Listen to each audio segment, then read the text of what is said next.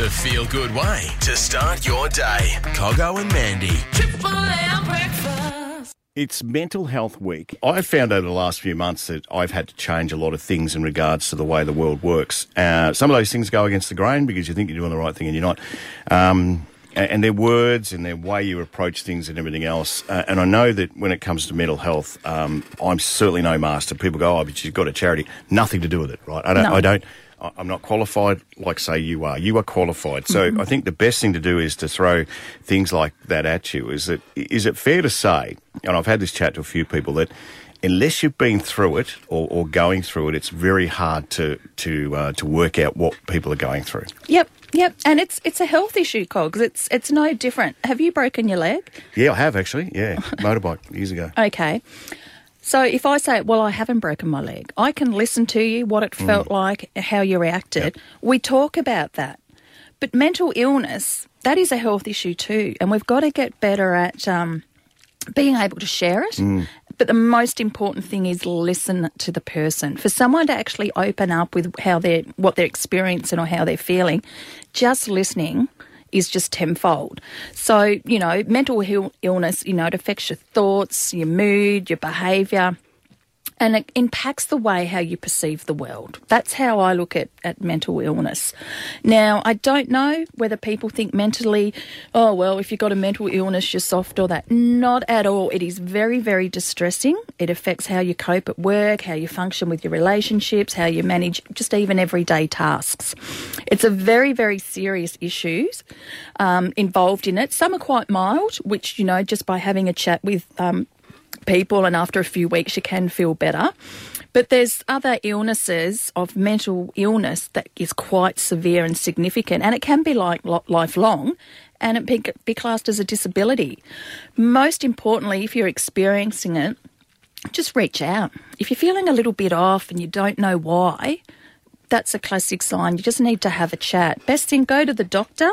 And that's where you start from. Okay, just let's rewind a little bit. So if I'm a listener, am I a listener or am I giving advice or am I saying it'll be okay? How do you respond? Because a lot of people will say, look, I probably won't say much to this person because I don't get it, or and fair enough too, or what do I say?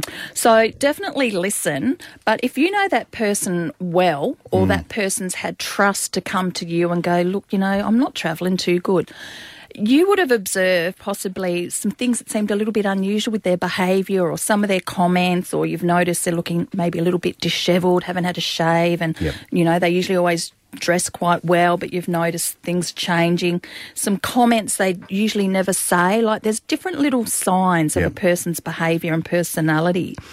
But if someone even comes to you out of the blue, because you're very well connected in the community to a lot of people, but if someone comes to you and says, hey, Cogs, I need a chat, first thing, something's not going right for them. Yep. Be the listener, be there for them. Depending how much they devolved with you, you also feel, oh, I don't know what to say, and, oh, what do I do from here, and I'm not experienced. Just listen. But through a lot of common sense, which these days, unfortunately, not a lot of people have, if you think it's quite alarming, just say, look, I'm here for you. Let's go and get some help together. Yeah, sure. Yep. So at least, even if you sit and ring the doctor and make that first initial appointment and say, it's okay, there's no blood tests, there's no fear test, we're just going to go and have a chat. And usually it's about doing a mental health plan. And a mental health plan is the doctor asks you full confidentiality, a few questions, and it works out on a scale of where you're at as to what level of support you need. That's all you've got to do. It's that first initial breaking that ice and breaking that stigma, especially in males. It is okay to reach out. Particularly males. Absolutely. And all due respect to the ladies, but ladies are much more open than men. Yep. So just be there, support them, and, just say, look, I'm here. Would you like me to come with you to the appointment? Or if not, jump on the phone with them and ring all out, the lifelines and the Beyond Blues and all those. Just to have a chat sometimes is all you need to share what's worrying. Great advice. But more importantly, if it is leading into something a bit more severe, like your concentration, and you might be hearing some voices and just lack of motivation and withdrawal, very important you reach out. Yep. My son's 16. And he was saying to me the other day, Mum, I've got a mate and he's not travelling too good. I've got no idea what to say. And I said, it's all right, mate. You don't have to say anything.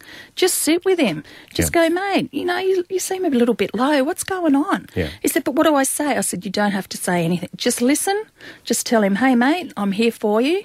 What can we do? Yeah, great advice. Teenagers, go and speak to your school. Most schools now, I think majority do, they have like that school chaplain or that mental health support worker.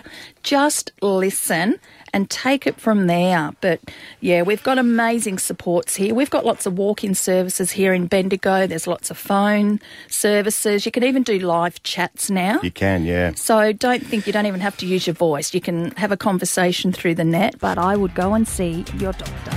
Coggo and Mandy. Weekdays on Triple M and anywhere on the Listener app. It's Triple M breakfast.